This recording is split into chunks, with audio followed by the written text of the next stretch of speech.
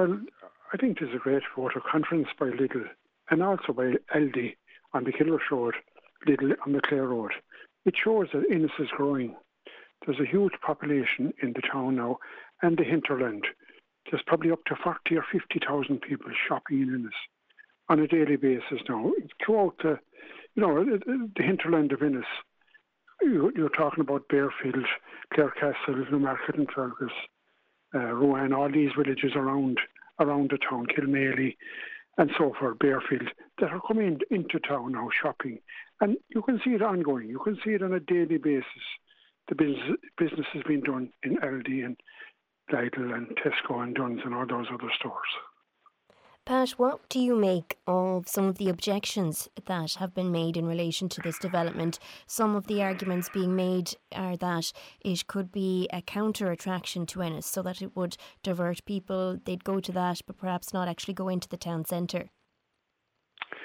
Well, I see where they're coming from, but at the same time, I know where there's people in Ennis and Clarecastle and other areas that are driving down to Tesco in Limerick on a daily basis shopping. So this will put a stop to this now, And obviously the traffic around it is chaotic at the moment. And the reasons I just don't know, but it's very, very serious there, traffic. And, with stores now on the Kilrush Road, on the Clare Road, it's going to give a great incentive for people to stop going to Limerick and shopping in Ennis. Pat, this has been given planning permission previously by the council, only for it to be overturned by An Bord Pleanála. Are you hopeful that this project will actually go ahead, or do you foresee it potentially being referred on to the planning body again? Well, that's a hard one to call now, Rebecca, because the chances of it going to Bord Pleanála are very strong, so, but at the same time, look at, it's up to Bord Pleanála to make the decision. I can't make that decision, but I would like to see it go ahead for the good of the town, and I saw where the Supermac, Pat McDonough's place in just outside Ennis there on the plaza there.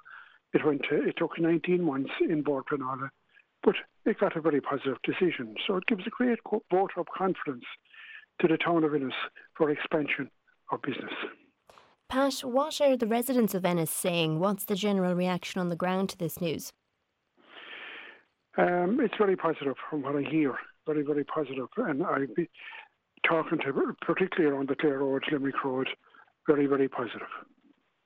And Pat, if it were to go ahead, what timeline would you like to see? You'd like to see this development begin as soon as possible, I take it. Well, I would, and I had a motion in the council there recently to cover it up because Michael Lynch had a great business there for many years at a joinery. I rest him. And it's a derelict site now. It is an eyesore in the town. When you come into the town of Ennis, the first thing you see past the West County, and you see Michael Lynch's, and it's totally derelict.